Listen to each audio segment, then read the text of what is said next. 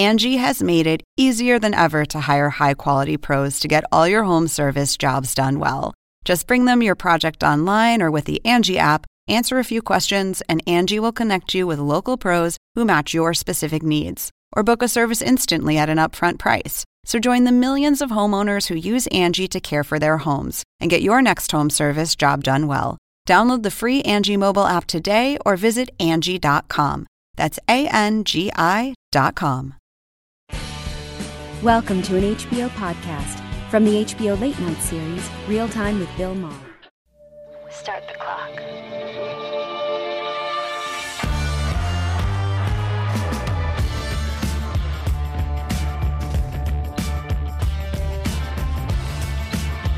Right here with me.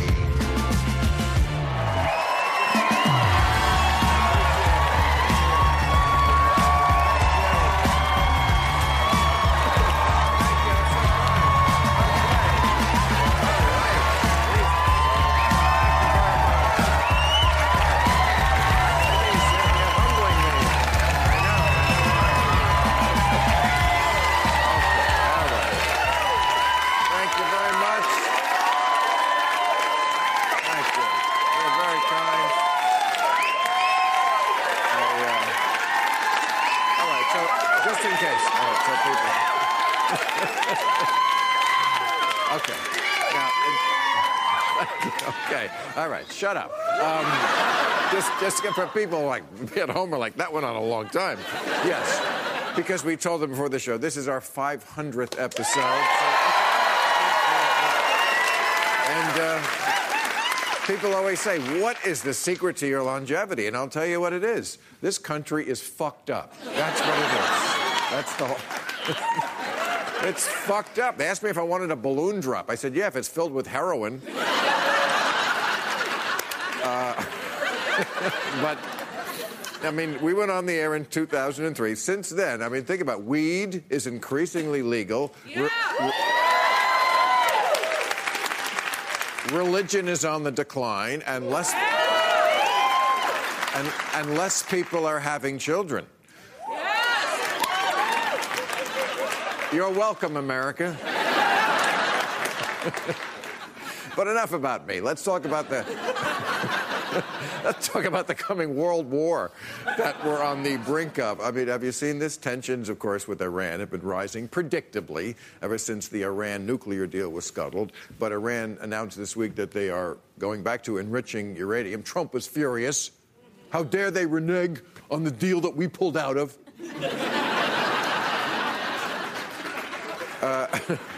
And then yesterday, one of our drones, $180 million plane, was shot down, and Trump said this morning that the attack against Iran was completely ready to go. Of course, he can't just bomb Iran or not bomb Iran. He has to fucking do the reality show bullshit. Will I bomb Iran, or will I call the bombers back at the last minute? We'll find out. So stay tuned.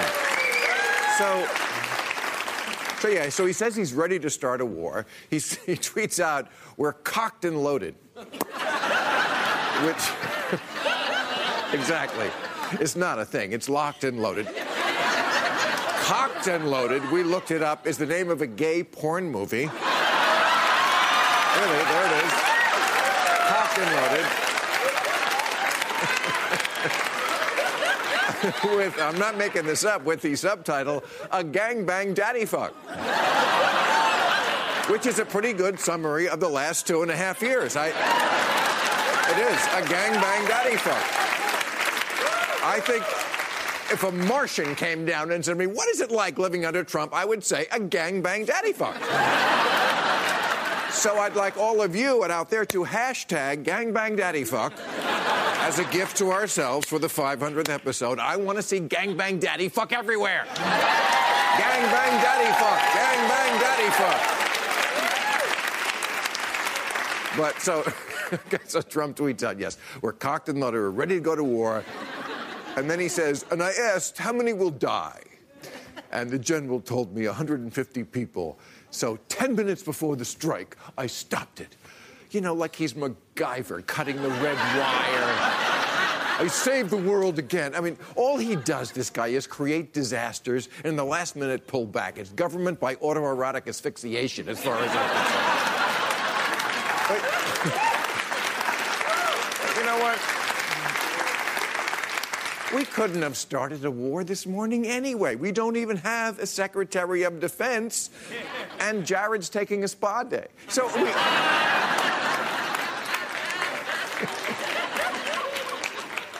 So the president, did you see this, kicked off his 2020, let's pay attention here, this is the big one, kicked off his re-election campaign in Orlando, Florida, a couple of days ago, and he made a very powerful case against President Hillary. Really. It's the same thing. It's lock her up, fake news, drain the swamp. Trump 2020, exact same thing as 2016. He's like an old car with the disc stuck in the CD player. No matter how many buttons you push, you're going to hear, I'm too sexy for my shirt. That's what you're going to hear. But I know. But did you see this Klan rally he was having there?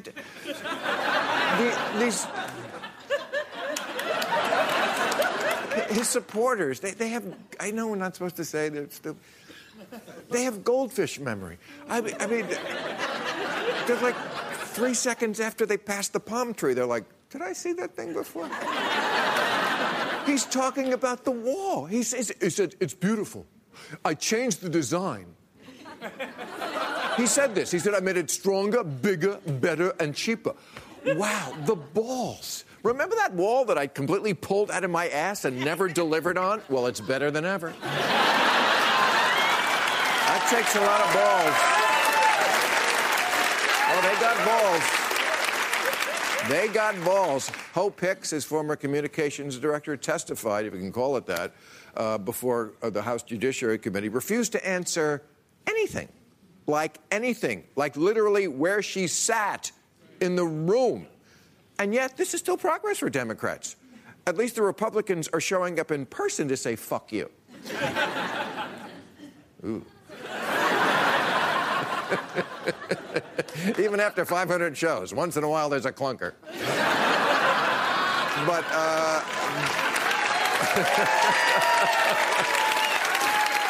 well, you never know. We're live.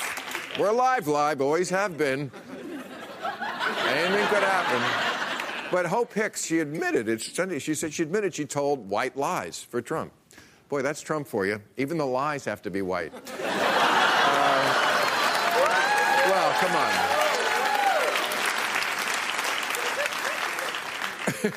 Well, in a week where all the questions are about Joe Biden and racism, I mean, the Proud Boys were demonstrating outside, happily marching outside his rally, and we found out this week he won't put Harriet Tubman on the $20 bill. That's kind of racist. Can't even stand pictures of black people? Even Klan members will buy the rice with Uncle Ben on the box. All right, we got a great show. Dan Savage, Liz Mayer, and Tom Hartman are here. And a little later, we're speaking with Dr. Debra. But first up, he is a distinguished professor of history at American University and author of The Case for Impeachment, Allan Lichtman. Allan. Howdy, Doc. It's been a long time. Yes, it has. How are you? I'm doing great. Great to see you. Okay, well, impeachment is certainly on a lot of people's minds. That's what your book is about. We're going to talk about that later. But for now, I just want to say you have unique credibility when it comes to talking about what's going to happen. Because back, was it in 1981? Okay, you came out with this prediction model for elections. 13 keys that could tell us who's going to win. You got it right every time except 2000. Why'd you fuck up that year? I didn't. Oh, I'm kidding. Florida did. That's right. right. It was a stolen election. Right. I wrote the report You're for the right. U.S. Commission on Civil Rights that proved it. Interesting. They threw out 1 out of 9 of every ballot cast by an African American compared to 1 out of 50 for ballots cast by whites. African Americans, 95% Democratic. Gore should have won going away. Okay, so you really got everyone right. I got that right. All right. Jeb Bush got it wrong. All right, so the 13 keys we're talking about. I mean, some of them are very obvious, like incumbency. if the president is an incumbent, right? If there's a significant third-party candidate, if there's a recession going on. And then there's one, scandal, if the current administration is undergoing a scandal. You say this is why we have to have impeachment hearings. But aren't they already checking the box for scandal? The problem is you can't do it through scattered investigations in 6 or 7 different committees. Right. That plays right into the hands of a president who you know is a master of distraction and deflection. To nail it, you've got to have the formality and constitutional power and focus of an impeachment process. You know, Nancy Pelosi has said, this president is such a criminal that he should be in jail. Well, frankly, it's congressional malpractice, then, not to invoke the proper constitutional remedy of impeachment. Okay, okay. They agree. That will always get applause in Los Angeles. Does pretty well in D.C. But we're not talking too. about applause now. That's right. We're talking about how to win. That's correct. Okay. So that's the question there. You're saying, and I'm not disagreeing with you, that if impeachment hearings will put scandal on the map as far as one of those keys, and you say the Democrats, there's 13 keys, they need 6? 6 negative against Donald Trump. And they have now 3? Only 3. What do they have? What are the 3 they have? Midterm elections. Midterm elections, so the party out of power won the midterms. Okay, that's one key. No big, splashy foreign policy success. Right. And the fact that Trump only appeals... Well, Kim loves him. Yeah, right. Yeah. I consider that the biggest negative you can imagine, a murderous dictator, right? Okay, yes. Right. Nothing, okay. Yeah. And the fact that he only appeals to a narrow base. He's not like Ronald Reagan, a charismatic candidate with broad appeal. That's 3. Impeachment would be 4. He's not a charismatic candidate? He is not because of his limited appeal. Right, in his base he's not He's just in his base. So impeachment is 4. That gives him only a 2-key cushion, and it could trigger other keys. Like if he gets beaten up, which I think he would if there was a real impeachment process, it could trigger a contest for his nomination or a third party. Right. Or maybe the Democrats will grow a backbone and you'll see a charismatic candidate emerge. So you say charismatic candidate is one of the keys. You don't see anybody on their side who is a charismatic candidate? Bill, I never prejudge. If there's one word I want to eliminate from the political lexicon, it is electability. Because you do not know in advance I totally who's agree electable. With Look, but who's decades, charismatic? I'm just saying, who fits that charismatic? We don't know thing? yet. You know, for decades. Not Tim Ryan? Who? You know, let me make this point. For decades, Tim, we love you. The Democrats have believed that the way to win elections is to pick someone from the center line, an establishment candidate, just like Hillary Clinton, Al Gore, and John Kerry. And what do they all have in common? They've all lost. Democrats, you need to rethink what you're doing. Wasn't Bill Clinton a centrist?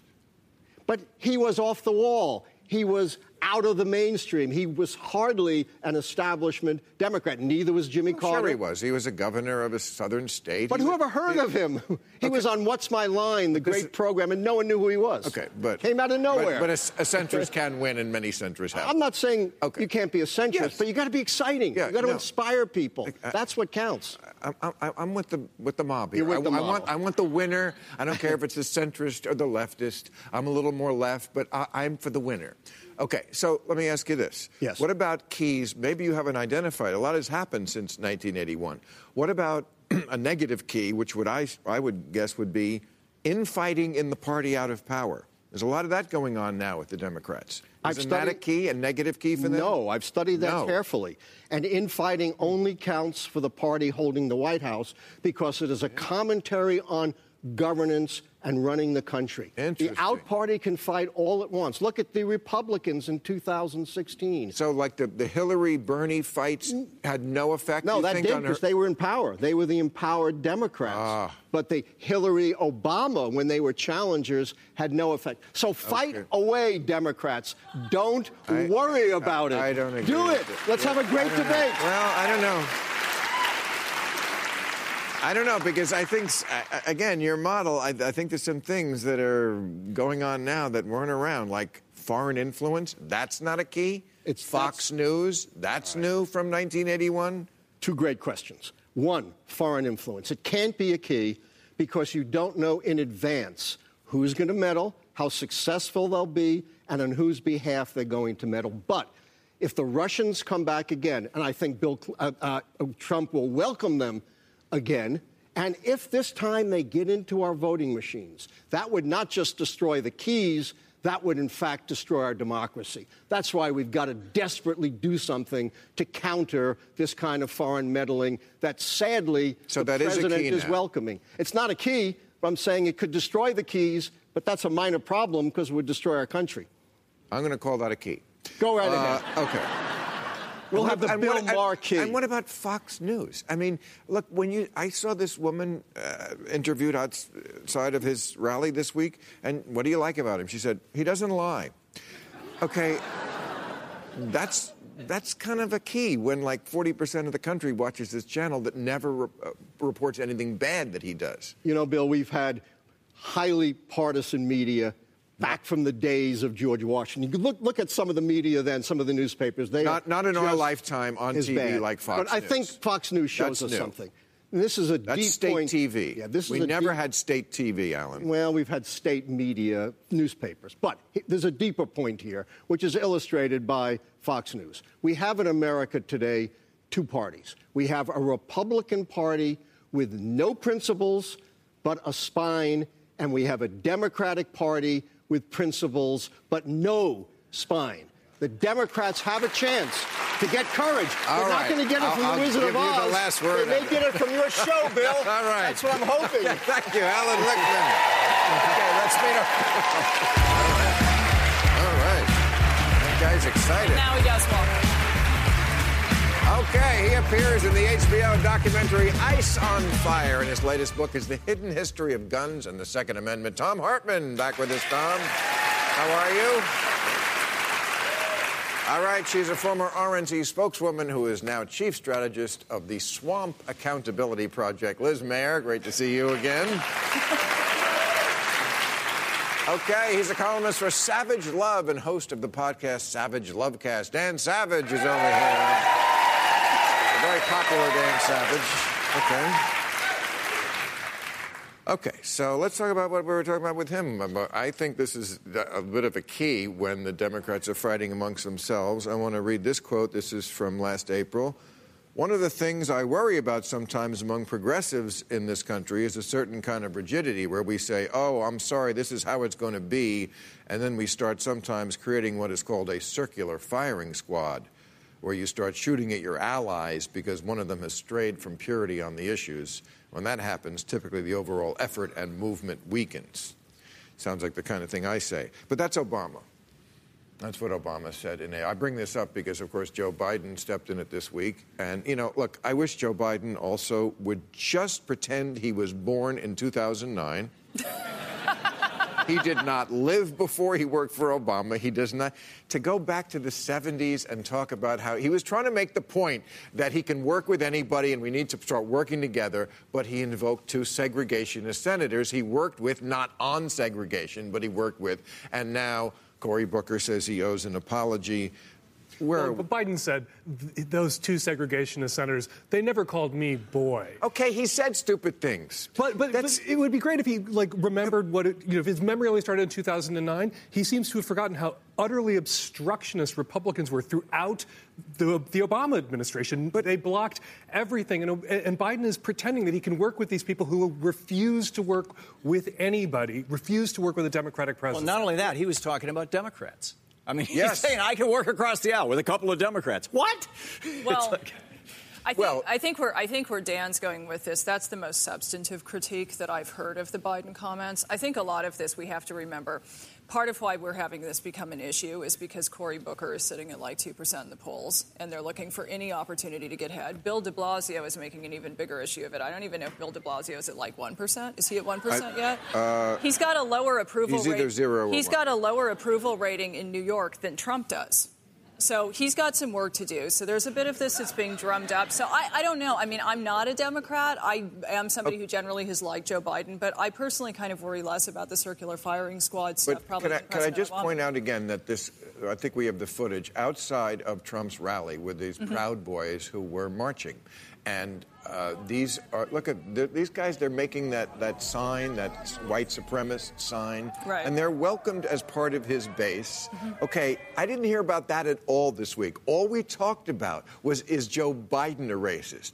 Democrats, again. That's because we know the Republican Party is controlled and dominated by racists. Okay, but we're trying to win an election here. But I almost think that's kind of the point that I think Biden was trying to make, albeit not in a particular way that really translated well when you looked at the transcript and you looked at the written words, is I think he was trying to say, look, these guys were like the biggest assholes. I can say that, right? Is that okay? It's HBO. Fantastic. The biggest motherfucking assholes. Good. Now that you've done that, I have no way of upping that, but that's fine. But the point here, I think, is that Joe Biden was trying to say, look, I worked with these major league assholes who sucked.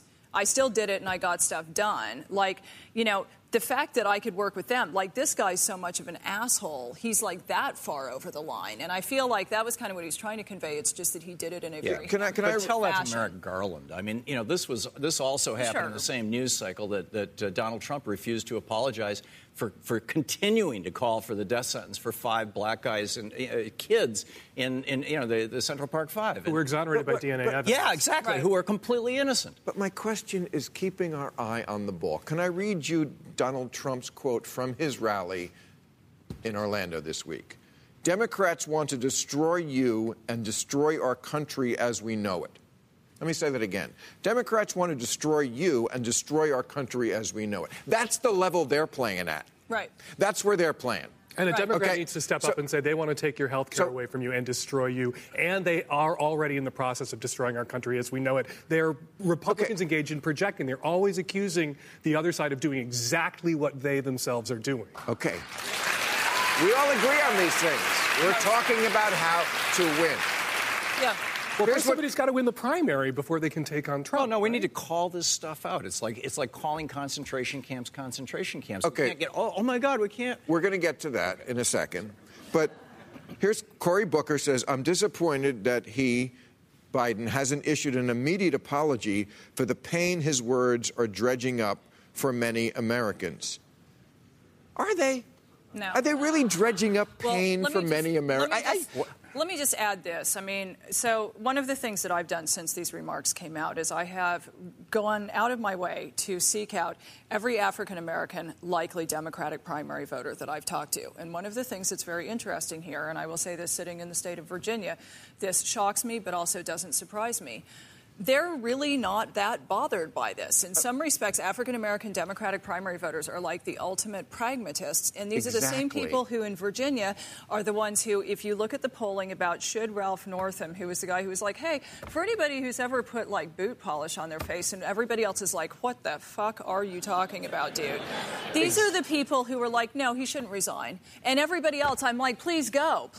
But no, that's not how. You're so right. That's not how it's seen. A practicality in the African-American community that is completely lacking in the super woke white people. And that's because why war is at stake for the African-American community. Exactly. Right, and that's why you see Clyburn and Lewis defending him. And so part of me, I mean, I don't know. I always imagine that some real person who like sees this chattering going on among people who sit in places like this on the coasts and are always talking about some nonsense. And they're like, what the fuck are you talking about? Always demanding an apology. Demanding apologies for something he'd said 40 years ago. I need health care. I'm getting $14 an hour. What the fuck are you people talking about?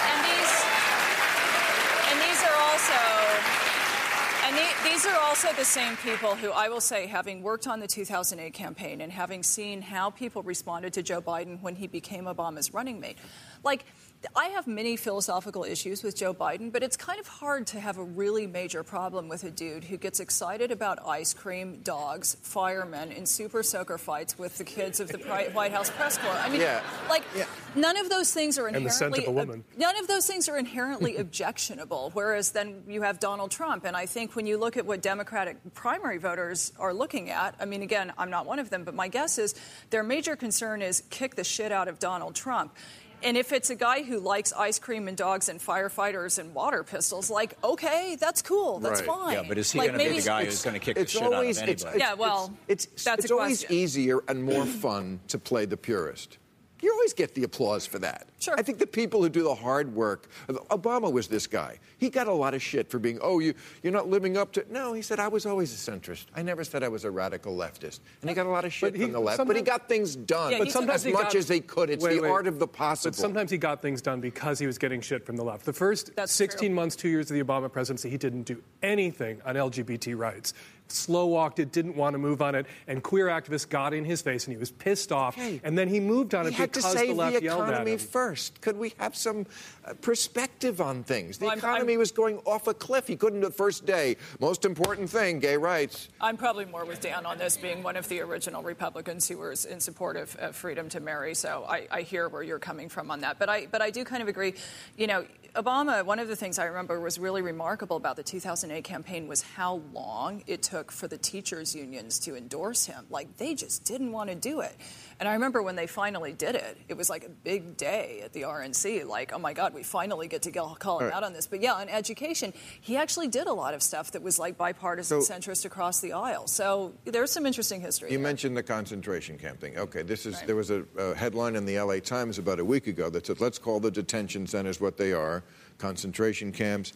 Then AOC came out and said that is exactly what they are. They are concentration camps, and even invoked the term never again. Now, they're horrible places. I think we all agree. It's just beyond the pale that America would do this to people. And concentration camp, maybe they fit that definition technically, but there are certain words that we just associate with something truly at the ultimate end of horrendous. Holocaust just means a big fire. But we don't use the word, hey, let's go have a Holocaust, I'll bring the wieners. So now no one says that. But now you're the one demanding an apology and getting in the face I'm not demanding of an apology. Using the wrong word. No. That's a pretty special case. Go ahead. Well, at the same time that Trump is accusing the New York Times of treason, the penalty for which is death, we're upset because AOC is using the phrase concentration. But are they concentration? Well, they're not. I lived in Germany for a year.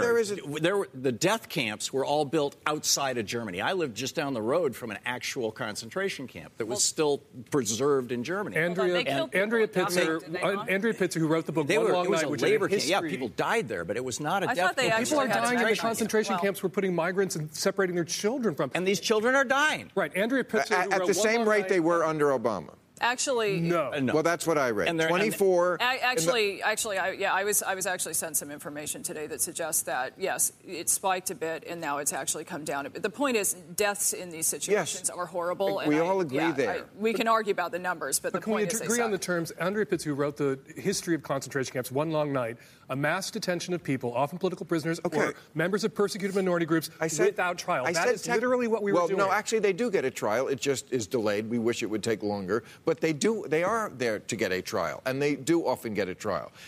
Come on, when we think of concentration camps, I don't know what you think. I think of mass graves. I think of experimenting on human people. The concentration camps came first. It was a step on the road to the death camps. Yes. And we need to use the language to describe what is actually happening right here. You really think we're on the road to death camps? We're on the road to fascism, and death camps is an aspect of fascism. And concentration people call me an alarmist.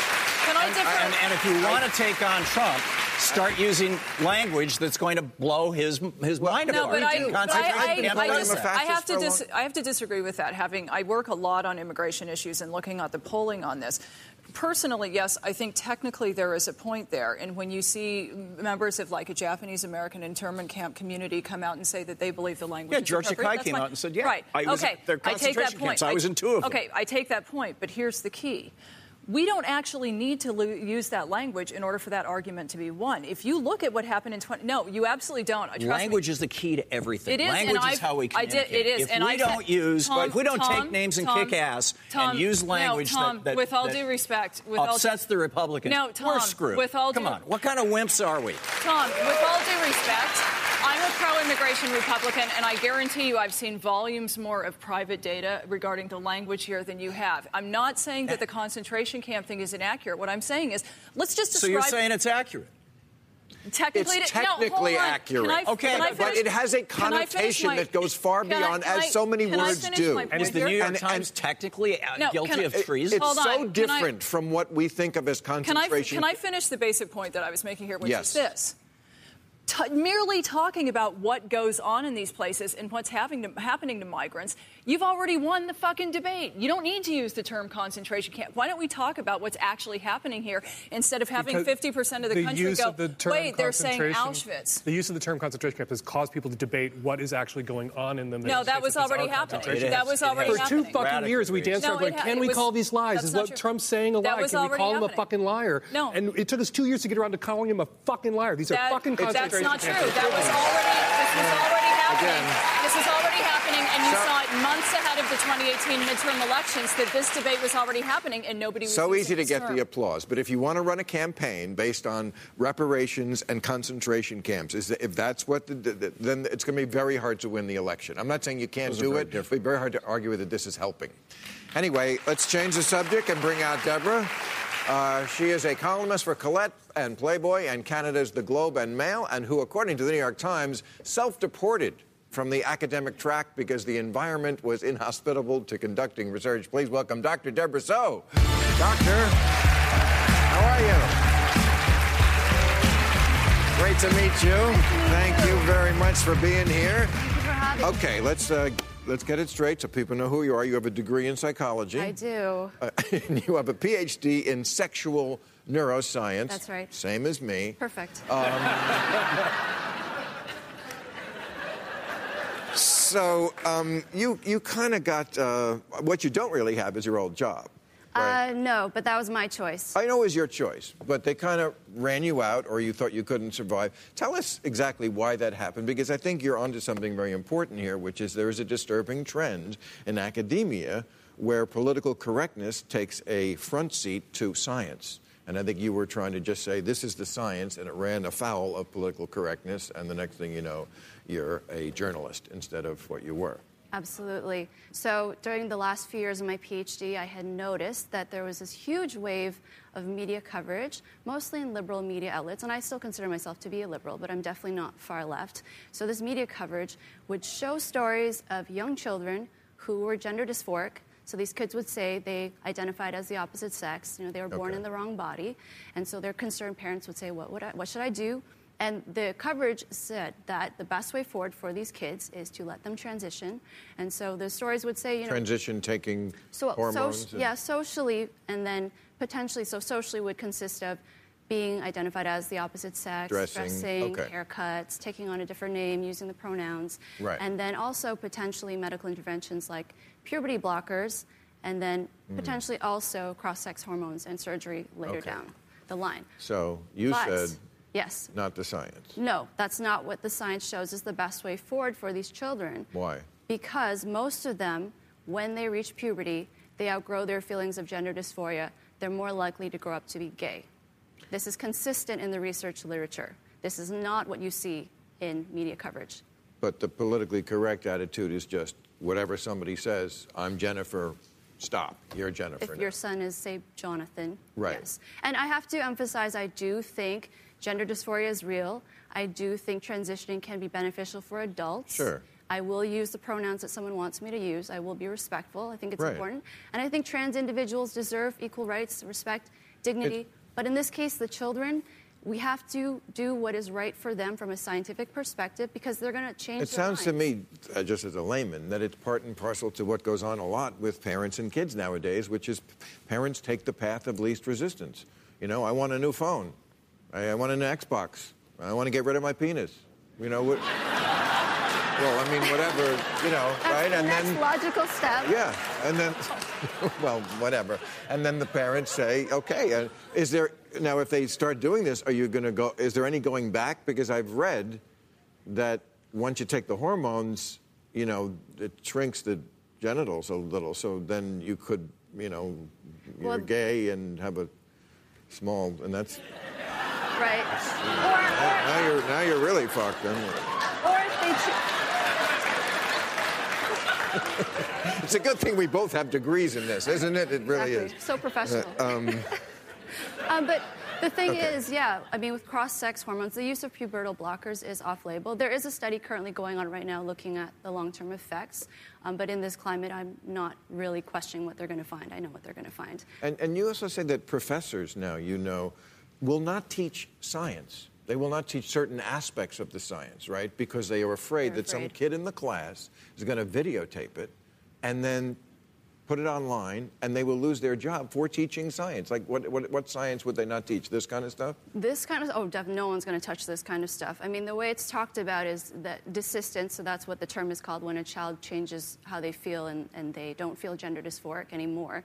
It's branded as a myth. So if you do look up this term, a lot of what you're going to find is people saying, non-experts saying that it's a myth, or if there are experts saying it's a myth, it's because they're afraid.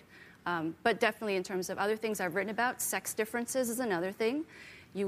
Sex difference? Yeah, in the brain, say. Oh, in the brain, yeah. So there are differences in the brain between the sexes that are biologically Sure, that's why boys are saying, I want to be a girl. Well, you would right? think that. I mean, because it's in the brain. Makes sense, but by some people's logic, gender is a social construct. So I'm not sure how that feeds into people who are transgender. Facebook says there's 58 different... Oh, no, 72, Bill. 72. Wow. That's as many virgins as I...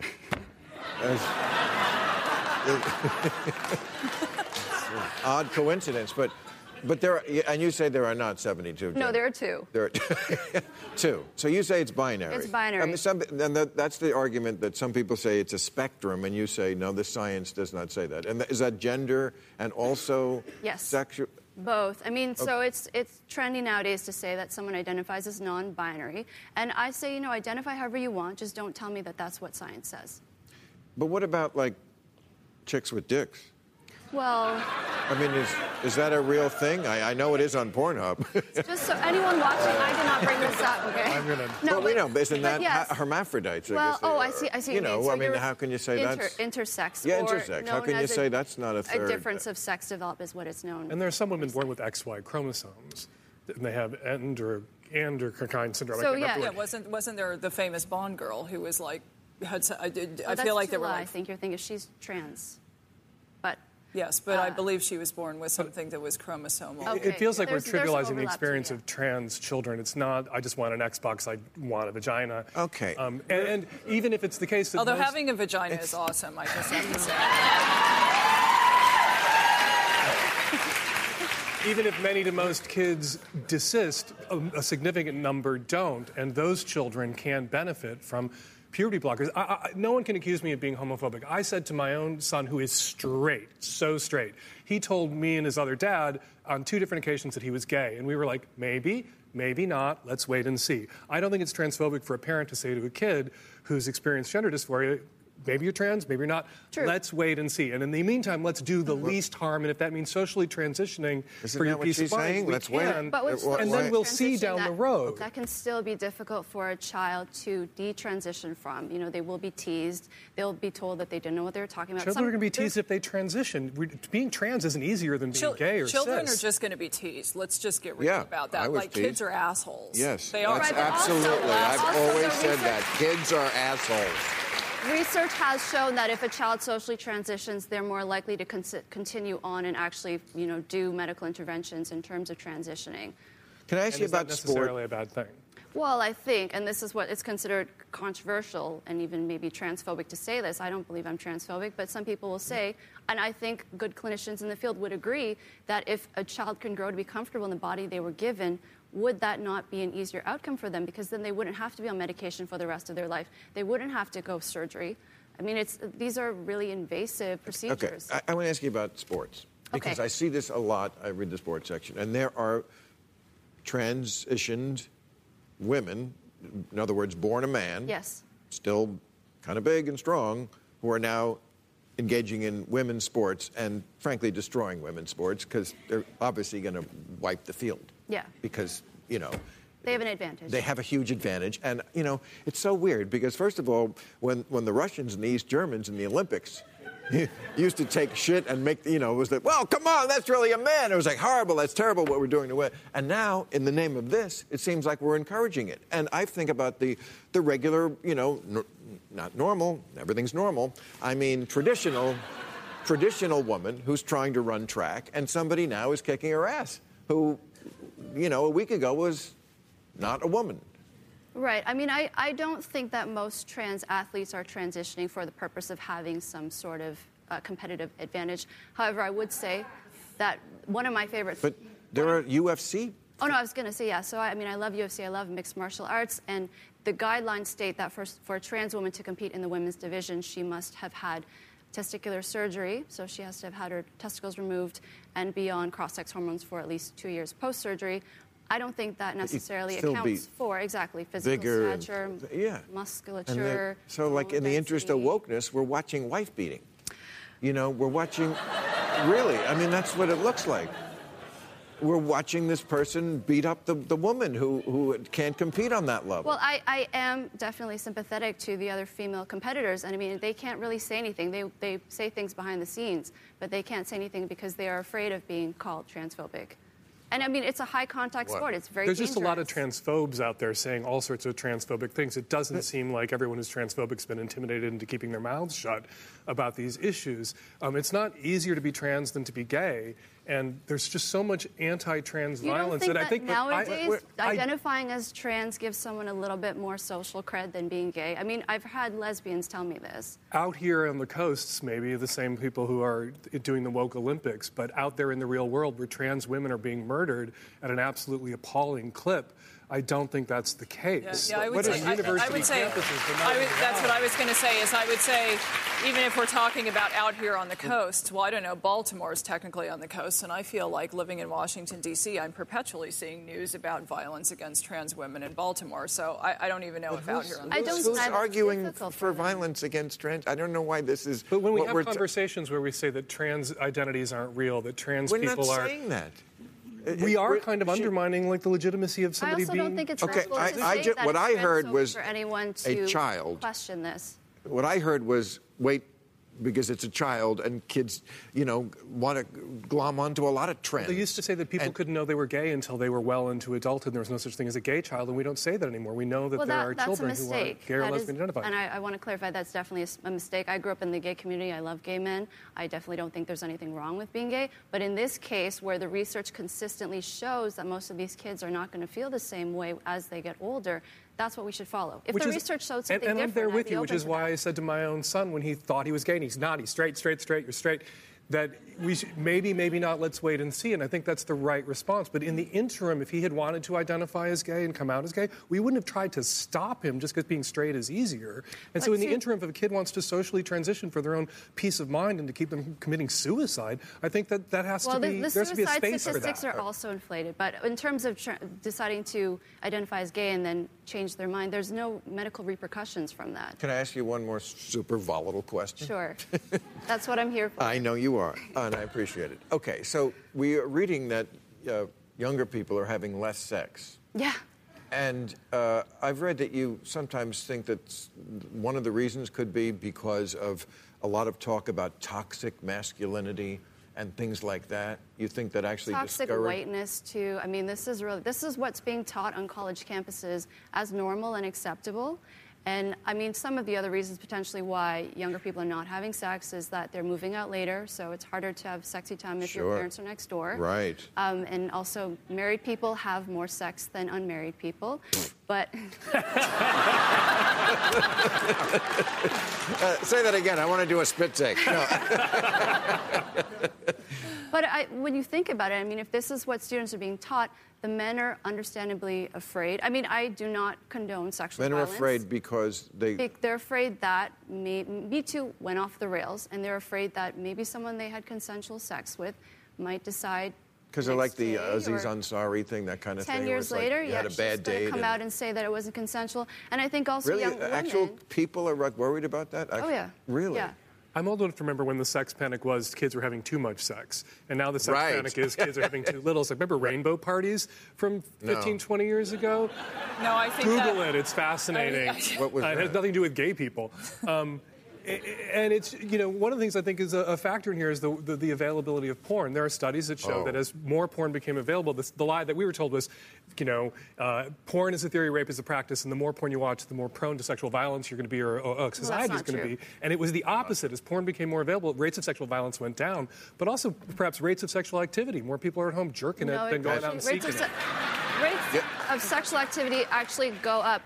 Rates of sexual activity are correlated, so more frequent sex is actually correlated with porn viewing. But I was going to say, if young women are being taught at school that men are, full of toxic masculinity that needs to be cured, what is your dating life going to look like? If you think the men you are dating, if you're straight, if you think they're oppressing you and they're the patriarchy, and they're awful to women. So that's one thing I'm very concerned about. I mean, I used to identify as a feminist. I still believe in equality for men and women, but I don't think we need to denigrate white men. And as an Asian woman, I don't think we need to be racist towards white people to end sexism and racism.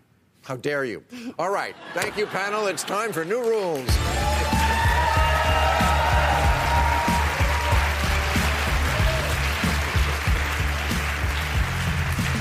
Okay, new rule. Since Costco sets up stations at the end of the aisles to offer free samples of the foods they sell, CVS has to do that with their medications.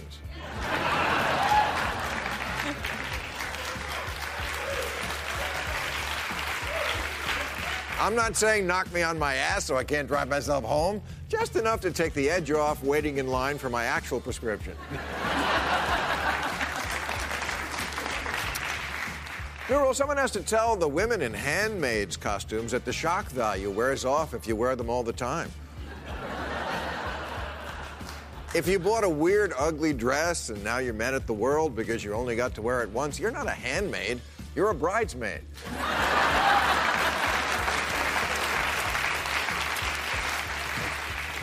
New rule, Tampa's Vane Myers, who has an emotional support duck for his anxiety, has to honestly tell us who he thinks goes through more stress, him trying to get through his day, or that poor duck when he brings it on a crowded airplane.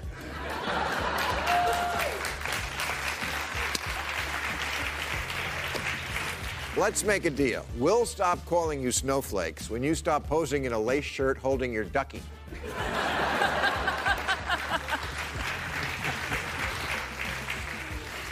New rule, since we all love shows about drag queens and we used to love shows about baby beauty queens, we have to make a show about baby drag queens.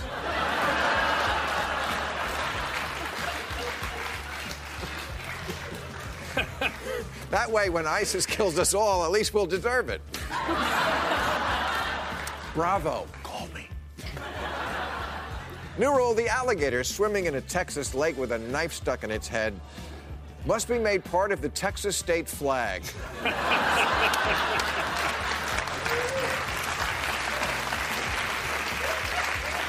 As a way to say to the nation, we're Texas. Jealous, Florida? And finally, new rule, sometimes you don't choose history, history chooses you. That was my theme 2 months ago when the Mueller report came out, that in light of a rubber-stamped Senate and a stooge Attorney General, it fell to Robert Mueller alone to right the ship of state. Mueller heard that call from history and let it go to voicemail.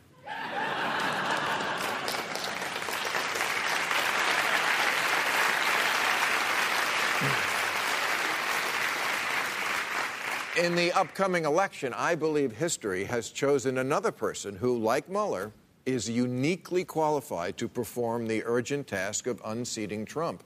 By twist of fate, only this person checks all the boxes and positively answers the question I often hear posed, who do the Democrats have that we know can beat Trump?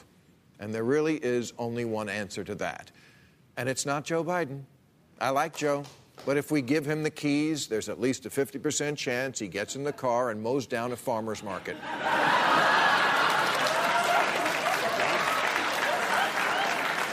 That's the problem. Also, young people look at him like a typewriter is running for president. So I can't say Joe is a sure thing. Neither can I say that about Elizabeth Warren, who I like even more, but she's a 3-syllable woman in a 1-syllable country. A lot of A lot of Americans see a woman with a bunch of plans who seems to know everything, making demands for change, and they think, I already have a wife.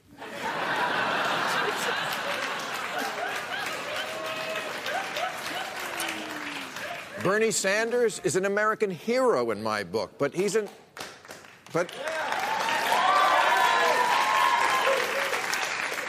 another one who has his cardiologist on speed dial. I like Mayor Pete, but we must ask the question, is America ready to be led by a gay teenager? He's 37, he looks 27. He's the only veteran who came back from Afghanistan looking refreshed. When he campaigns door to door, nobody answers because they're afraid he's a Mormon.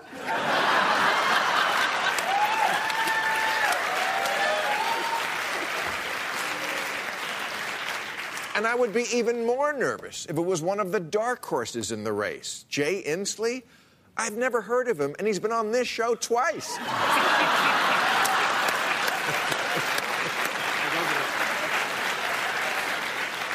I mean, I could keep going through the list. There's lots of people I like, but when I ask a sure thing, no. No, no, no, no, no. But then one night, when I was self-medicating, a name appeared in the vapor above me. The only person who is a sure thing is Oprah Winfrey. And look,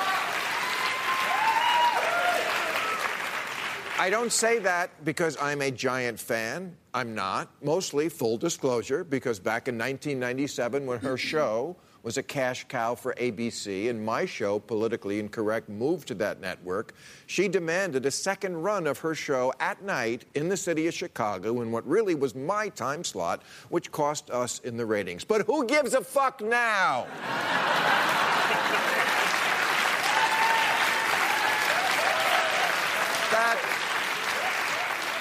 That was a galaxy far, far away, and Darth Vader's president now.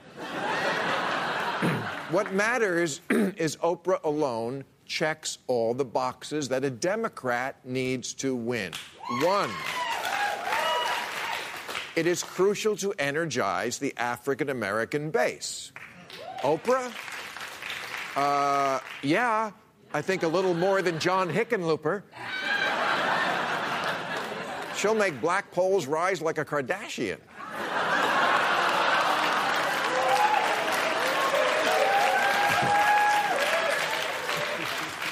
Two, the majority of all voters are women, and 58% of the Democratic electorate is women. So, does Oprah energize women? You think? Women love Oprah more than they love those shops that only sell macaroons. I think we have an artist rendering of a polling place on Election Day with Oprah on the ballot.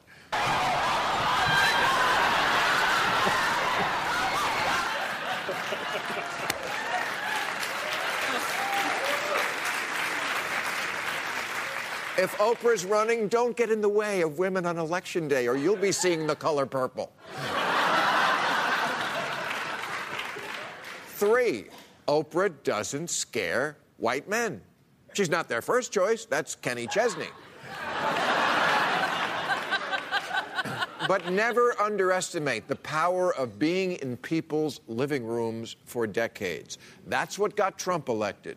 Mm-hmm. This is now a as seen on TV kind of country. White men may not love Oprah, but she's as comfortable and familiar as a pair of cargo shorts with an elastic waistband.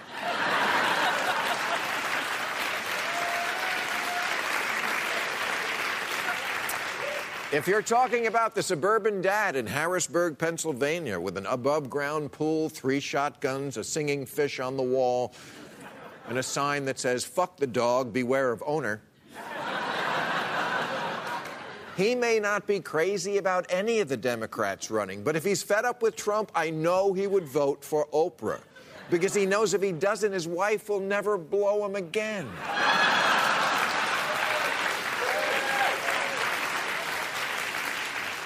There really is no underestimating the value of celebrity in modern American politics, and that's the final box that Oprah checks. I know some voters don't want a celebrity president, but face it, that rule went out the window in 1980 when Bonzo's co-star got elected.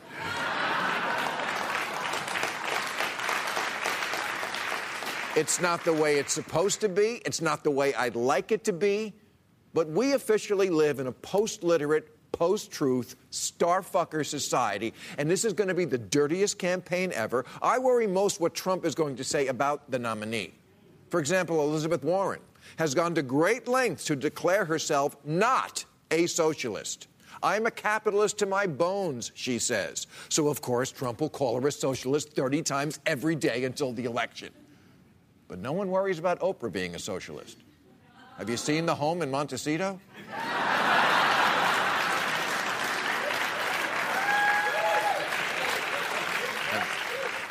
And that's just the guest house. But this is not an open letter to Oprah. I know she isn't running, and I'm not begging her to. That would be for someone else to do.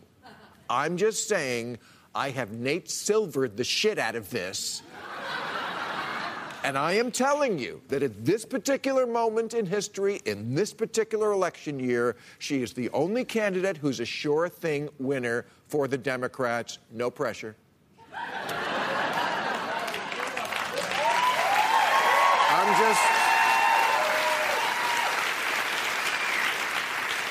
I am just putting it out into the universe. Like in that book, she used to promote The Secret. And you know what The Secret was? That Americans will buy anything if Oprah tells them to. All right, that's our show. I'll be at the Fox Theater in Detroit tomorrow, at the Orpheum in Memphis October 4th, and the Tivoli in Chattanooga October 5th. I want to thank Tom Hartman, Liz Mayer, Dan Savage, Debra Sow, and Allan Lichtman. Stay tuned for Overtime on YouTube. Where's our cake? It's our 500th show. Bring out the cake. Bring out the cake. Bring out the cake.